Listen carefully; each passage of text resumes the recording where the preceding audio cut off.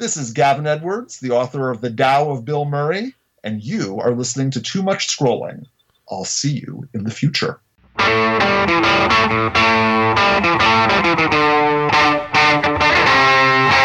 Welcome to Too Much Scrolling for December 18th, 2018. I'm Steve Fodor. And I'm Spider Chip. We're just a couple of guys sitting around talking about things that are important to us. Hopefully they're important to you. And if you need more information, there's so many great ways to find more information. You know, this week is the winter solstice. The shortest day of the year is on Friday. Steve, that means every day after we get more light. That's Thank right. goodness for that, because That's right. it gets dark like at 3 p.m. Yeah. And then it gets light about, 9 a.m.? I mean, it is like longest nights of the world. Time to go for a vacation, go somewhere else and see the sunshine somewhere else, maybe. It's, this is the time of the year that we've asked the governor of Illinois to see if we can move ourselves closer to the equator for more warmth and more light. That's all I've asked for. And he said taxes will certainly go up. Well, the taxes are going up regardless, so we Right. might as well get what we need.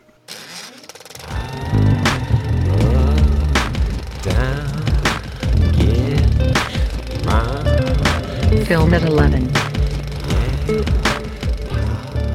Brings us to our film at 11, our movie of the week. And, Spider Chip, I think that superheroes are in the news lately. They are. In fact, I got to go see the movies. I went to the iPix, Steve. Yeah.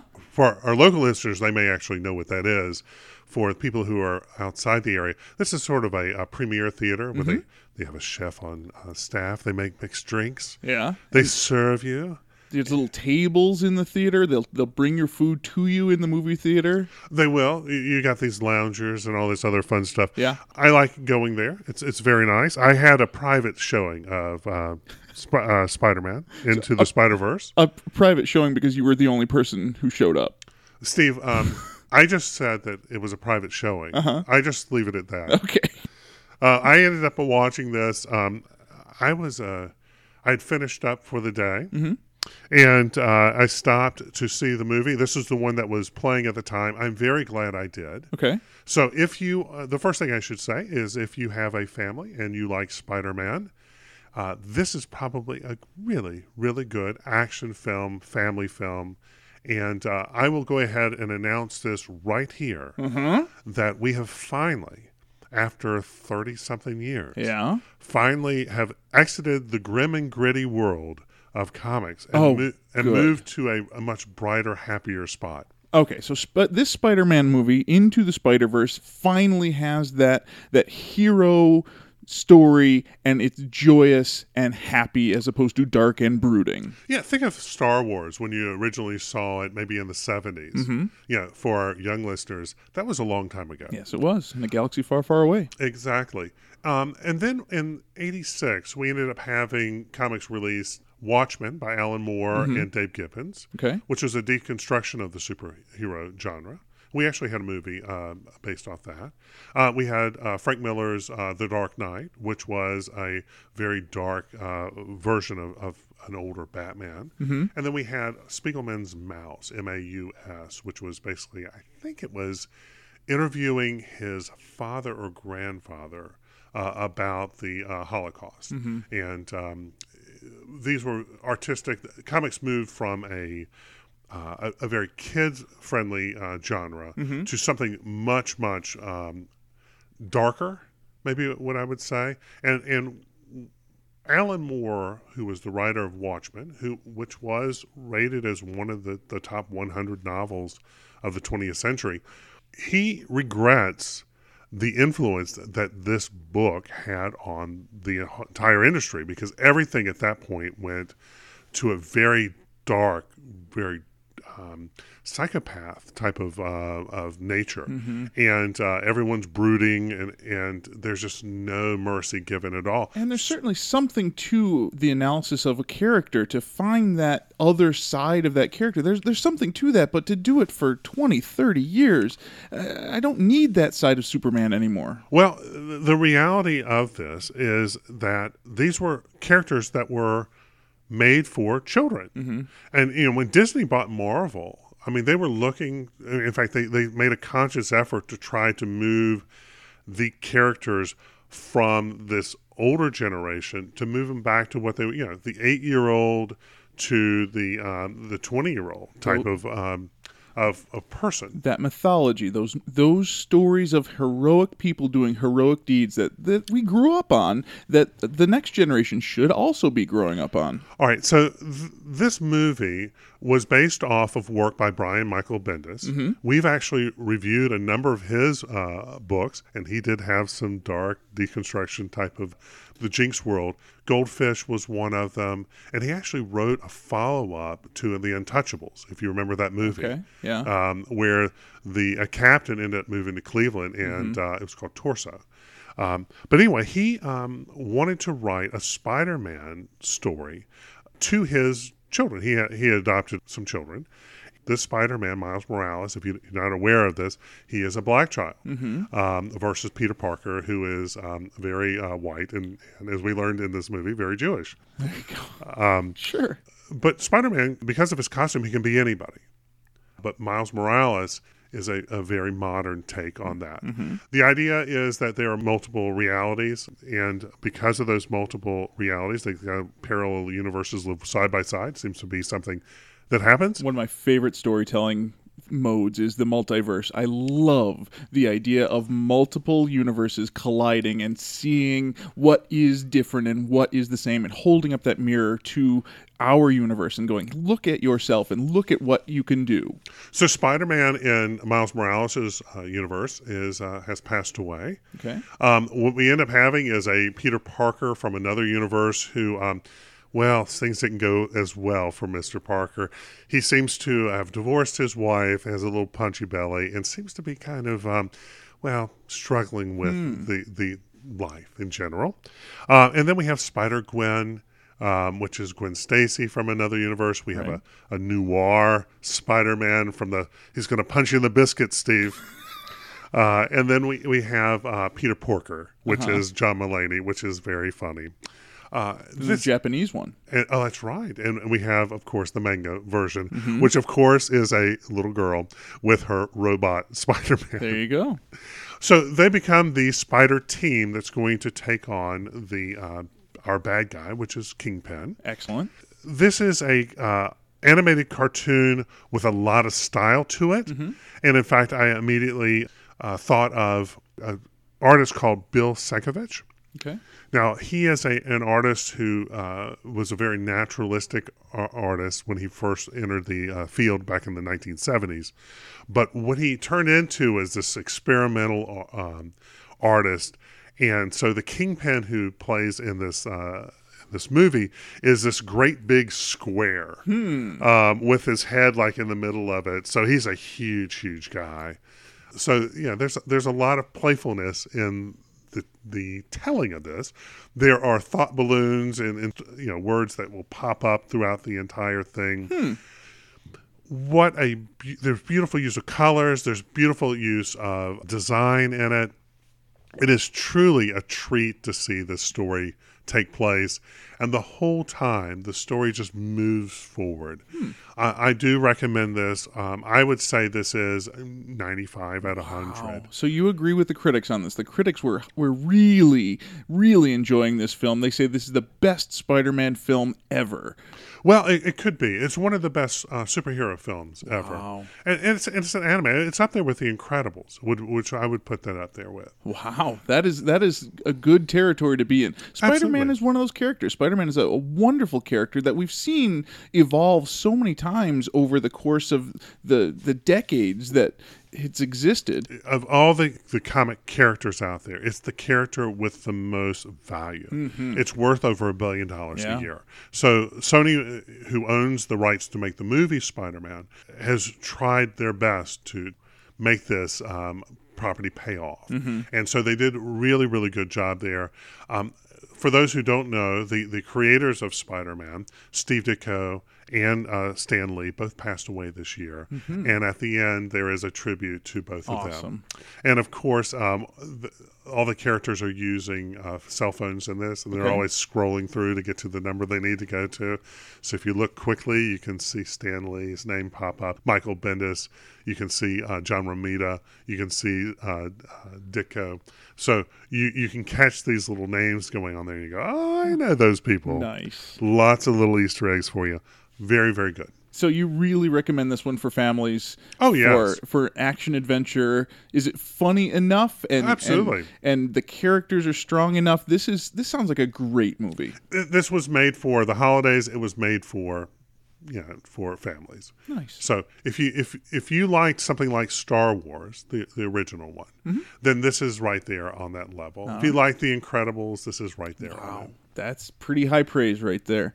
I got a chance to see the Chilling Adventures of Sabrina holiday special. This came out on Netflix on Friday. It's an episode of the Chilling Adventures of Sabrina that we saw a week before Halloween. This is their solstice special. It's called A Midwinter's Tale. A Midwinter's Tale, yes. Steve. This is really good television. It just happens to be on Netflix. Sabrina is a character from the Archie comics. She's a teenage witch, and she goes through all of these adventures that she's trying to find herself where she is, because her mom was a mortal and her father was a witch, and now she has to decide who she's going to be as she grows up. And for those who are not aware of this, this is a sort of a teenager's version of this. This is certainly not the light Archie movie comics that you remember as a kid. This is not even the sitcom of Sabrina from the 90s. No. This is sort of, they've taken this and they've really made it into a horror type story.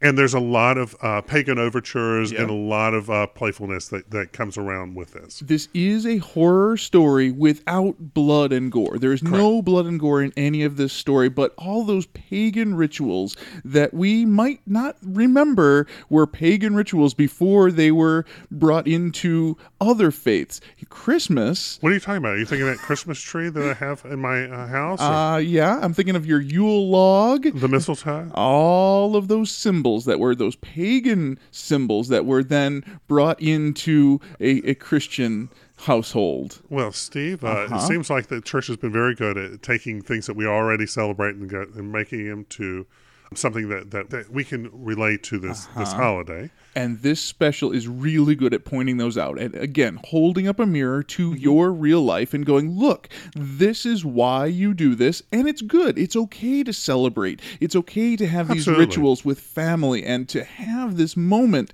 where we come together and we celebrate life. This is a really good TV show. And this moves the story forward, right? Yes, it does. There is an introduction of a few wise men who show up at the end of this, and we're looking forward to the Witch Epiphany, which is coming up. But it's going to happen in April. They've already announced the new season of Sabrina is coming to Netflix April 5th. Well, how wonderful is that? I look forward to that. Well, so far, this has been a treat to watch.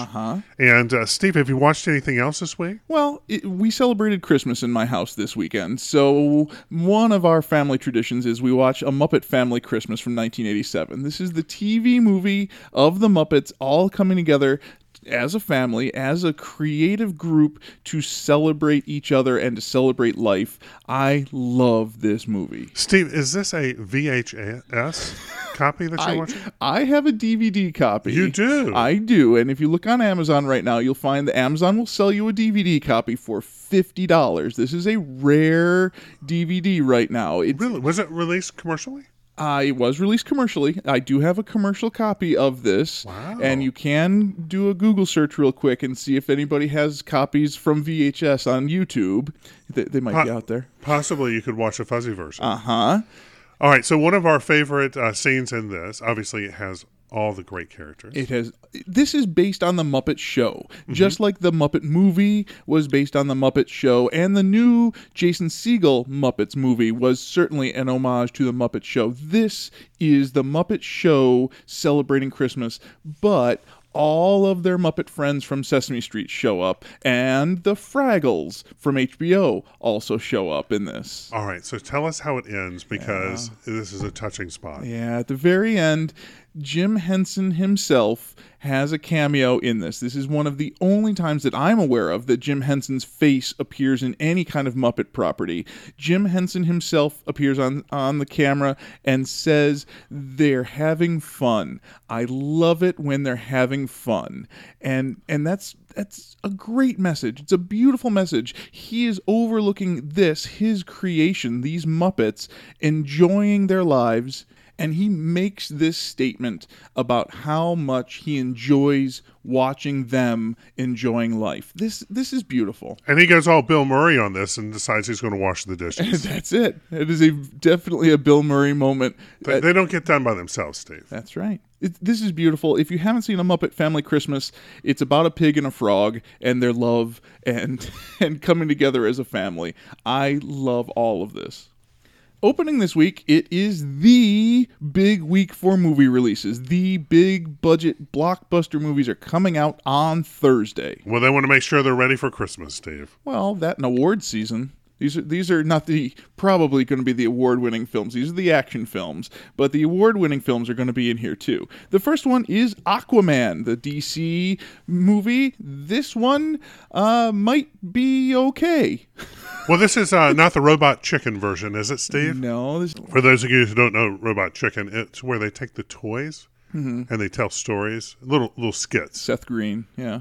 And they, Aquaman certainly wasn't treated well whenever, Aquaman was used as one of the skits. Yeah. He was usually the punching bag. This is a much more masculine and strong Aquaman, but certainly lightening up the genre of the DC universe. Hopefully, yes. Well, I mean, Ryan Reynolds really pointed it out in Deadpool. Yes. In the joke where he said, "This is so dark, like the DC universe." This is definitely not the Super Friends lightness. This is not the 70s cartoon Aquaman. This is more to the point of the comic book. This is more who Aquaman is, I hope. And I think this is going to make a lot of money. Well, this is based off a superhero property, so this is your superhero release.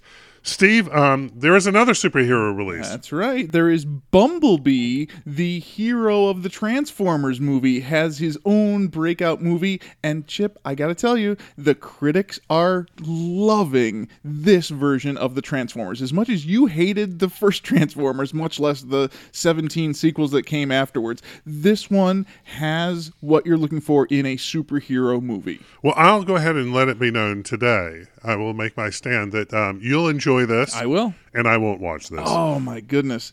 Rotten Tomatoes gives it a 98%. This has got just about as good a rating as your Spider-Man movie that you loved. Well, how wonderful is that? I've got to put a line down somewhere. Okay. Transformers seems to be your generation and just missed me. You are right. Transformers was certainly a very specific time in America, and I was right in that age where I loved every minute of the Transformers and G.I. Joe, sure. the cartoons, the comic books, the toys. I was all over that. I will watch Bumblebee, no doubt about it. My wife will certainly be taking me to go see Mary Poppins Returns this week. Well, Steve, I learned to speak British English from Dick Van Dyke. Yes, you did. So, I mean, where else can I go and to see this again? And Mary Poppins Returns is a follow-up, a sequel. This is a sequel. This is not a reboot. This is a sequel, an idea based on the original, and now we add, 15 years to that story, and we see the children have grown into adults, and they have children of their own, and Mary Poppins has to come in and save the day. Well, I did see sequels to Mary Poppins. They were called Nanny McPhee. Right. In fact, they made 2 of the 3. They were supposed to come out with a third, but they never did. Right. But both of those were excellent. Emma Thompson. I love Emma Thompson. Oh, exactly. But this one has Emily Blunt. And she is playing Mary Poppins. That's right. Mary Poppins. And you've got Lin-Manuel Miranda from Hamilton. And he's playing Dick Van Dyke. With a Cockney accent. That's right. He's playing a character called Jack. We'll find out how he fits into the Dick Van Dyke family tree, perhaps. No, Dick Van Dyke does make a cameo in this. We saw that in the trailer. along with Meryl Streep and Angela Lansbury are all in the trailer. Are they really? Mm-hmm. Who's missing? Well, I think that the original Mary Poppins herself is going to be there, Steve. Miss Julie Andrews might very well be in this movie somewhere. It will be a huge surprise. I think she's going to show up as Stan Lee. True believers. That's right. I look forward to that. I look forward to this movie. My wife is excited about it, but she's a little trepidatious because she loved the original so much. The original Mary Poppins is beloved, and trying to do a reboot would be wrong. Trying to do this sequel, hopefully, was the right course. Now, we had to buy this movie twice, and it's not like a DVD wears out, right? But there was a scratch in it, and my kids were still watching it over and over and over. So, yes, if you're a young person, especially if you have young girls, you watch this far more. It's between this and The Nutcracker. I think you've seen like more times than we ever should. But I still love Julie Andrews. It is definitely the right week to release Mary Poppins. This is going to be the big holiday movie for sure. But there are other movies that are being released that may get swept under the rug of Mary Poppins, to use a cleaning the house metaphor. Welcome to Marwen is a Robert Zemeckis movie. It is from the producers of Forrest Gump. Is very similar to Forrest Gump in that we have a character who is struggling with his own needs and his own situation and finds a way to succeed. Now, this stars Michael Scott from The Office. Right, he Steve moved Carell. from Scranton. Yes. And it looks like that something changed where he had to live his life through some toy pictures. At least he didn't have to go to the quiet place with the other guy from The Office. So the premise of this is a gentleman seems to maybe have some mental issues. I don't know. He is his life is not going the way he feels it should go. He makes up his life through taking pictures of dolls, doing extraordinary things. And you get popped between real life and then going and seeing these dolls. This fantasy world. Yeah. So this looks very interesting. Yeah. My gut tells me that this is going to get lost in the big blockbusters. I agree with you. And this is going to be a big blockbuster, and it could have legs. It reminds me of Forrest Gump because it is certainly building on that Forrest Gump feeling. And I didn't have any expectations going into Forrest Gump, but that became the movie of that year. It was so well put together. This is probably just as good as Forrest Gump, but boy, I'm not sure that this was the right week to release it underneath all of those other big blockbusters. I'm going to agree with you, and that's all I have to say about that. The other movie that's coming out that might be great, but it might get lost, is called Second Act. This is Jennifer Lopez, Vanessa Hudgens, Leah Remini, Dave Foley, and Treat Williams. This is the story of a character played by Jennifer Lopez who works in a big box store. Don't call it Walmart, but it's Walmart. And she decides she needs a change and she wants to go get a big corporate job. And in order to do that, they falsify her information and they lie and get her a job in the corporate world. Now, this is, while officially the United States doesn't have a class system, this is a class story about, say, blue collar, the uneducated, right, versus the educated class. Right. And anyway, this is going to totally get lost in the shuffle. They should have put this out a couple weeks ago, around Thanksgiving maybe. I agree with you. I think this would have been a great Thanksgiving story, but they made it into a Christmas story, so they put it out on Christmas weekend instead. This is definitely going to be the one that gets lost underneath all of those great movies that are out there. Book it, book it, book it. Book it, book it, book it. Book it. Book it. Brings us to our book of the week. Chip, I found a book that I had never heard of. It just came up on my emails of my inexpensive books that I could buy each day, and I clicked on it, and I thought, wow, this seems like a great book. Guess what? It's a great book. I'm very excited for it. It was released in 2010. Tell me what the name of it is. The name of this book is How to Live Safely in a Science Fictional Universe. It's written by Charles Yu, and like you said, it came out 8 years ago, and I had never heard of it until suddenly I did. Well, the beauty of the rediscovery of something that was lost. Tell me about the premise of it. The premise is beautiful. This is a science fictional universe. The main character lives in a storytelling universe where he lives his story, and that is a part of everybody else's story. It's kind of meta.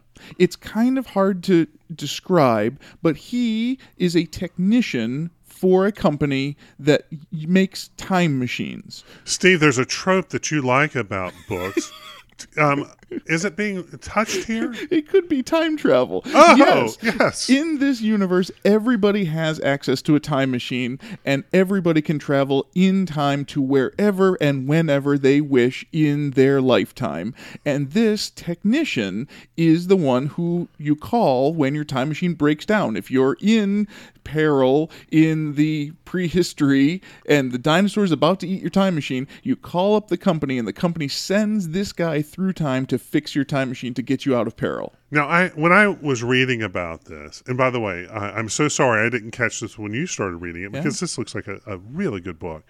My initial thought was something like Fantasy Island with Mr. Rourke. My thought on this was these people in the book seem to be going back in time to change something. To make a change. That's what time travel books are all about, is we have gone through some situation and we wish that we didn't have to go through that. We wish that we had made another decision. So time travel novels give us that experience of being able to go back to that moment and make that change. It seems like our hero in this seems to have the same revelation that Mr. Rourke had when working with other people in Fantasy Island. Yep. That maybe the change is not really the right change. Maybe not. Maybe the change of the circumstance or the experience is not really what they really wanted. Is not going to lead to the same joy that you think it will. Maybe it'll be a different kind of sorrow instead of the sorrow that you're feeling. Maybe just you need to be stronger than that moment and to find your own way through the puzzle that is life. Now, and where I took that was not where this book is kind of playing. Right. But my initial thought was, boy, this would make a great, like a series, like a Twilight Zone type series. I agree with you. So tell me a little bit about where the story goes. Well, the amazing part about this writing is it's more of a metaphor for our lives than it is an action-packed story. Okay. The author tells us that he is frustrated because he's lived his life in this time machine, in this box for so long. He's so lonely, and he feels like he can't go and experience life because he's stuck in this box.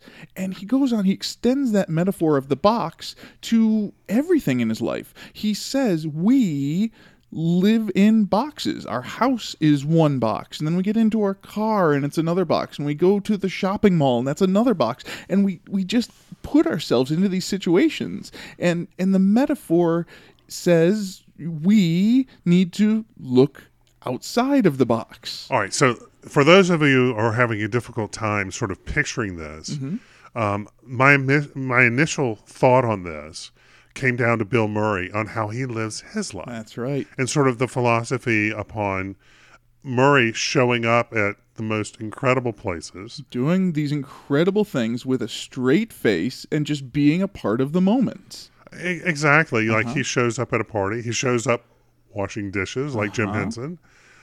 He shows up to play kickball, shows up for your wedding photographs. It doesn't matter. He just kind of arrives somewhere, and just like they call him this, the secular saint that he is, he has an impact on the world around him.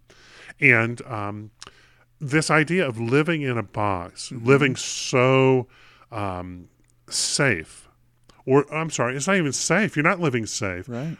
The failure to engage and live and experience life and experience the changes that are around you, and then being able to find your joy either inside because of it or because of the impact you have on the world around you. When we interviewed Gavin Edwards, the author of The Tao of Bill Murray, and we talked about that philosophy of the idea of engaging in the most unusual way possible to make that impact without being so blatant and obvious about it, just being a part of the moment is what Bill Murray seems to be all about. There's so many interviews where he has said, I want to be more present. I want to be here now. Well, I think that's where many people are struggling. And, I would be, among many people, is to let go. Mm-hmm. You don't have to control every aspect of something,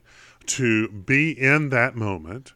And then also to stretch yourself to doing other things. Mm-hmm. Just try it. To let go of the past, to face the future, and to work in the present toward that future. This is a science fiction book that is so much more a self-help story of words that we can use to talk about life and living life and not getting stuck. His mother in this book is stuck in a 60-minute time loop. She lives the same 60 minutes over and over again. She's always cooking. That is metaphorical. Maybe she's not really stuck in a time loop. Maybe that's just how moms are. They're always doing something for the family. His father disappeared years ago, and he's trying to find his father, but he realizes that his father is still going through and suffering from the problems of the past, and maybe he doesn't want to be found.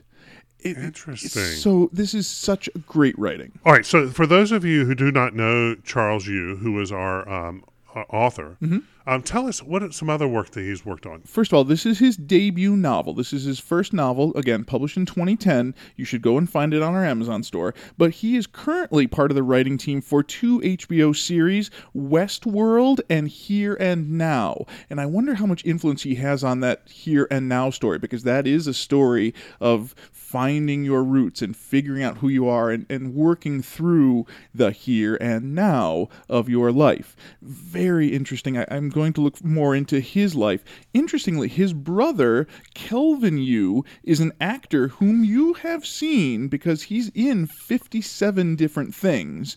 And he is currently producing and writing for Bob's Burgers, another writing piece that I enjoy. I love the dialogue of Bob's Burgers. Well, from your reading of this, I do have an interest in doing it. It seems like I'll have a long drive ahead of me as we head back for the holidays. Audiobooks are the way to do it. Podcasts and audiobooks. Well, this seems like a wonderful book to experience. Mm-hmm. In addition to that, I do think this would make a great series for like Netflix. Mm-hmm. Like I said, I think there's something that you can take from there and you could write a whole bunch of short stories. I bet you he could write it for HBO. You know what? He probably could. The old Netflix. The old Netflix. Is that the original? The original Netflix. I agree with you. I think this would make a great series on HBO. Before anyone else. Yeah. Yes. Once again, this is called How to Live Safely in a Science Fictional Universe by Charles Yu. You can find it on our Amazon store, amazon.toomuchscrolling.com. Scroll with it. You know, it's almost the new year, Chip. Oh, how exciting is that? 2019. And last year at about this time, we bought a subscription to MoviePass for 1 year, so that is ending in the next few weeks. Well, it ended for me a few months ago, Steve. Yeah, to be honest. When they ran out of money, and then to find a movie that you can watch was too much of a struggle. Oh, it has become painful. Yeah. Painful would be a good way of describing it. So you've decided to sign up for 2019. You are going to subscribe to the AMC Stubs A-List instead, which is kind of the same idea as MoviePass. It is. I only can go to AMC theaters. Okay. But the beauty of this is I could see up to 3 movies a week. 3 movies a week is more than the average, I think. Yeah, I unless I'm Kyle Hickman, I don't think I'll be able to watch 3 movies a week. When we review 1 movie a week, and we kind of struggle to get 1 movie a week on the books, 3 movies a week might be a challenge. Now, this costs $19.95 plus tax. Per month.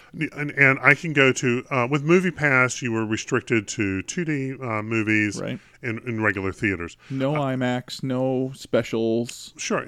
And basically, if something is showing at the AMC, and it's not like a special event, like a Fathom event. Okay, I was going to ask you about if the Fathom events would count on that. No. Okay. It's just regular studio releases. Okay. I can watch it. Okay. And I can go to the theater and I can see the same movie over and over. So if I wanted to go watch, the Spider-Verse movie. A second time. A second or third or fourth time, I could do it. I can watch 3 movies a week. But most people, if they go to the theater, I don't think they're seeing 3 movies a week. No. We review movies every week. If I see 3 or 4 movies a month at the theater, that's a pretty good deal for me. So I think that will pay for itself for me. I will be in the good graces of that. Since I think the value of this at $20 a month is certainly valuable. The MoviePass at $9.95 was an amazing value when it was functional. But over the last few months, as it's become less and less functional, as they've just been bleeding money, it's not valuable any longer. We're at a point where there's last-second gifts that you're thinking about, for a family member. This seems to be right there. Yeah. I mean, especially if young people or families are looking for outings. This seems like a wonderful thing. You're talking about $20 a person per person. But if you go to 2 or 3 movies a month, you're going to pay for it. It's valuable. This is the Netflix of movie theater viewing. Sure. As long as you are close enough to an AMC theater. This makes a lot of sense for AMC. They want butts in those seats so that they can sell popcorn and make money. Now, this is a month-to-month subscription. This is you don't pay for the year. Right. So where the risk comes in, and this is really where I think is going to happen, is that first quarter happens. It was $20 a month. What if they change it to $35 a month? Right. Well, at that point, things change. You have to cancel. You have to balance that value. We talk about this all the time. The idea of value versus the idea of price. If $35 is still valuable, if that math works out, this might be a great system even at that price point. But at $20, it's pretty right on. Exactly. They're expecting you to purchase popcorn and drinks. And I think that's exactly how it's working. I chose this over a number of the other options out there, and maybe we'll review them later on. But the AMC is, not too far from us, and we can definitely sit down and we can watch a film. Excellent. If we want to sit down and listen to some music, there's plenty of streaming methods for getting music, and I am an old person. I grew up in Chicago listening to the radio, so I resisted the idea of streaming music and paying for a subscription until December rolled around, and my kids finally twisted my arm enough, and now we are the proud owners of a family Spotify account. All right, so let's talk a little bit about the holidays. Are a great time because most of the time you want to throw on some music for yourself. And so, we, of course, have through our Facebook and Twitter feeds, we've been putting down a countdown to Christmas, like we did a countdown to Halloween with Christmas music. And this year, we're kind of picking out songs that are, more current. And not necessarily something you're listening to on the radio. Right. So you put together a Spotify list of all those songs for our listeners. If they have Spotify, they can go in, they can just look for that. Even if you don't have Spotify, you can still listen to it for free with their advertisements plugged in. Really? Yeah. All right. So, what do they look up? Too Much Scrolling, then Countdown to Christmas? Or you can go to our show notes. It's right there in our show notes. Ah, beautiful. Now, I'm going to go through a couple of things that I do because this is the time of year that, once again, we listen to holiday music. And something I've listened to this year quite a bit is a guy named John McLaughlin. He's a singer. And the recording I've been listening to this year is Red and Green. And that came out in 2017. And that is a number of original songs, along with a couple of traditional songs that you may remember. And we listened to this a little bit. This is very mellow. It's not jazz. It's No. He's more of a singer-songwriter type of guy that has a wonderful delivery. and certainly holiday in a wonderful, warm way. Celebrating. I constantly think of That Thing You Do when I listen to music, holiday music, where the record producer or the owner basically said, "Give me something light and snappy," this Lover's Lament stuff. And that's exactly what I'm looking for. I'm looking for, this is the holidays, let's celebrate. And there, by the way, he has all sorts of emotions in him. But the point is, this is good music. If you add that to his Christmas EP, which is called the Christmas EP from 2014, which is more standards with one original song, you really get this wonderful mix of songs that you know and songs that are originals. I think that listening to these together seems to be a much stronger album than John Legend's album that he came out with this year, which is a lot of originals too, although both of these would be excellent concerts to see. And my favorite Christmas album or holiday album from the last couple of years has been Leslie Odom Jr., which we know from Hamilton. That's right. And it's called Simply Christmas. And last year we raved a little bit about it, or I raved a little bit about it. I think that John McLaughlin and the Leslie Odom Jr.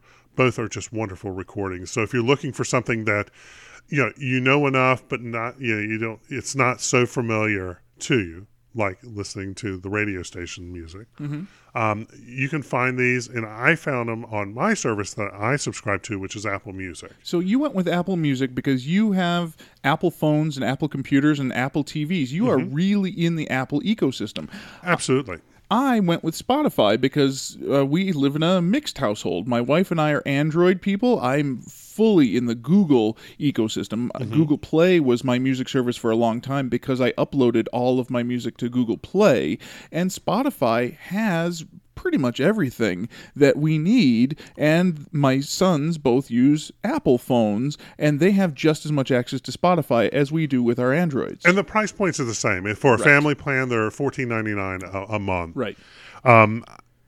If your child or your children are buying a CD a month, or a recording a month. Right. What's a CD? I know. A recording a month. A certificate of deposit? This is going to roughly pay for itself. Again, value versus price. The price is high. This is a very expensive idea, paying for streaming music. But that's the $180 a year. That's real money. But the value for my sons who have been begging for it, for your daughters who use it constantly, for you, the value is there. Well, the smartphones allow you to stream your music and have it wherever you want it, having your playlist, all sorts of, and put together your stuff. And that's the thing that I've loved about Spotify the 2 weeks that I've been using it. It is accessible on all of my devices. On my watch, I can see what's playing on any device that is currently being used with that account. It is seamless across all of my devices, both here and at school, which is amazing to me. All right, so we're getting kind of in the weeds. I'm going to mention that if you have an Amazon Echo, you do have the ability now to stream your Apple Music through the Echo, which I do have an Echo. And that's wonderful. It's a wonderful speaker and service that Amazon offers. Now, Amazon's music is available to you also. You have subscription where you have a large version, and then they have some playlists that are available to you. And if you have Prime, you have a significant number of songs that are available to you as a part of your Prime subscription. Absolutely. Yeah. And the other thing I wanted to mention is that every year around the holidays, I rediscover Pandora. And Pandora is also available through, an app through your smartphone, through most of the, Rokus and Fire Sticks and Apple TVs. Those are things that we have available to us. I've put together a number of playlists.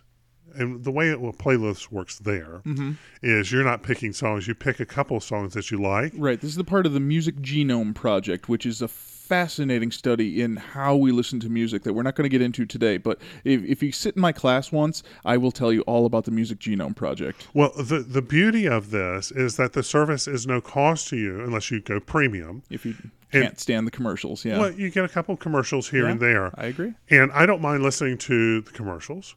And I have a lot of playlists. In fact, I find that Pandora sits dormant for a number of months, And then when the holidays come around, you just pop it right back up, and you've got like these 5 or 6 playlists that you've started. And you go, I'll listen to this one this time. So I have an instrumental piano one. I have a 60s jazz one. I have a more traditional holiday mix. And while Apple has their own stations that they put together, the Pandora ones are wonderful. And I highly recommend that, especially if you're traveling and you don't want to listen to Holly Jolly Christmas, Jingle Bell Rock. I mean, there's like 15 songs that they continue to play over and over and over again. From different artists. Let's just, from the same artist, but it's just like that version. Yeah. It's like this year we listened to Amy Grant sing this song, and Johnny Mathis will sing this same song. Right. And oh my goodness, it's to me it's very tiring, and for a young person, it's all new. So all these services are wonderful. And hopefully it will make your holiday wonderful. And there's so many differences between them. There are certain artists that are available on certain services and not on others. Garth Brooks, for instance, is not on Spotify at all. There are no Garth Brooks songs. But there were a lot of holdouts. I mean, Metallica, Garth Brooks, Def Leppard held out for a long time on streaming. I think Def Leppard has finally decided to put themselves. I believe so. On Apple Music. Yeah. And then what we, if you get down to the nitty gritty of it, to get really in the weeds, there are albums that will come out, like Taylor Swift's album will come out, and it may be a week, it may be 2 weeks, it may be 3 weeks before it shows up on one of these streaming services. It might be exclusive to just you have to go to the store and buy it, or you have to buy it through her website, and then eventually it gets to those services. Exactly. Our house band, Grenadier, all 4 of their albums are on Spotify and not on Apple Music. So that's a win for Spotify. What is that all about? Well, I guess they get to choose. I guess there's some people that will work with Apple and other people that won't work with Apple. Maybe they got into the right group to get on Spotify, and I get to listen to Grenadier whenever I want. All right, so let me tell you about the detriment of these services. When iTunes first came out, I rediscovered music, and we had all these bands that I had not heard of. I did not buy music for many, many years, and Apple put a lot of effort into these artists, and all of a sudden I had a whole group of new music. That discovery piece. And think about I was looking at music again like I was a teenager. And the music that I listened to was different than what I would listen to as a teenager. But once again, it was just a discovery. With these services, in my opinion, we're losing that ability. In fact, if I am an independent artist, I'm lost in this. Yep. And this is the detriment on where we're going to get our new music. Yeah, we're kind of, to borrow a metaphor from our book of the week, we're kind of in a box. Our music is in just a box, and without that discovery piece, I agree with you. I am just listening to the same old stuff over and over again. Well, I gave you three recordings to consider this year. Go. And Steve, we're going to be back next week. We probably need some stuff to prepare for this. Yes, next Tuesday happens to be Christmas Day. What? And it happens to be the last Tuesday of 2018. So it is time for our annual look back at the year, our year-end wrap-up episode. And we're going to make our lists of our favorite books, movies, and news stories of 2018. You just said it was a year-end wrap-up. I was going to say a year-end unwrapping. Oh, thank you very much. Well thank done. you. Well, thank you. Huzzah. So if you know your favorites of 2018, send them to us. We've got a couple of listeners already that have sent in either an audio or a text. You can send us all of your information. What was your favorite book, movie, and news story of 2018? We will put that list together and we'll talk about that next Tuesday. We'll call it Christmas. Well, you know what? We probably should have a big celebration. Have the family over. That's it. Oh, my goodness. Have the Muppets. Have the Muppets. That would be great. And then, the beauty is maybe Jim Henson, his ghost, could come and wash the dishes afterwards. That's right. I don't know, Chip. I think we have enough information to survive another week. What do you think? Only if we can come back next week. I think we can. We got plans. We're going to be here. We're going to do it. It's going to happen. If you need more information, give us a call or a text. Our phone number is 805-4104-TMS. Our website is toomuchscrolling.com. Our email is toomuchscrolling@gmail.com. We're on Twitter and Instagram and Facebook. We're on iTunes and Stitcher and TuneIn Radio. and on Spotify, so that's a win for Spotify. You can go there and find all the information that you need. I want to thank you again for listening to Too Much Scrolling. I'm Steve Fodor. And I'm the amazing Spider Chip. Oh, switch to the amazing at the end of the show. All right. Well, your friendly neighborhood Spider Chip. He's going to be the ultimate Spider Chip next week. We'll see you in the future.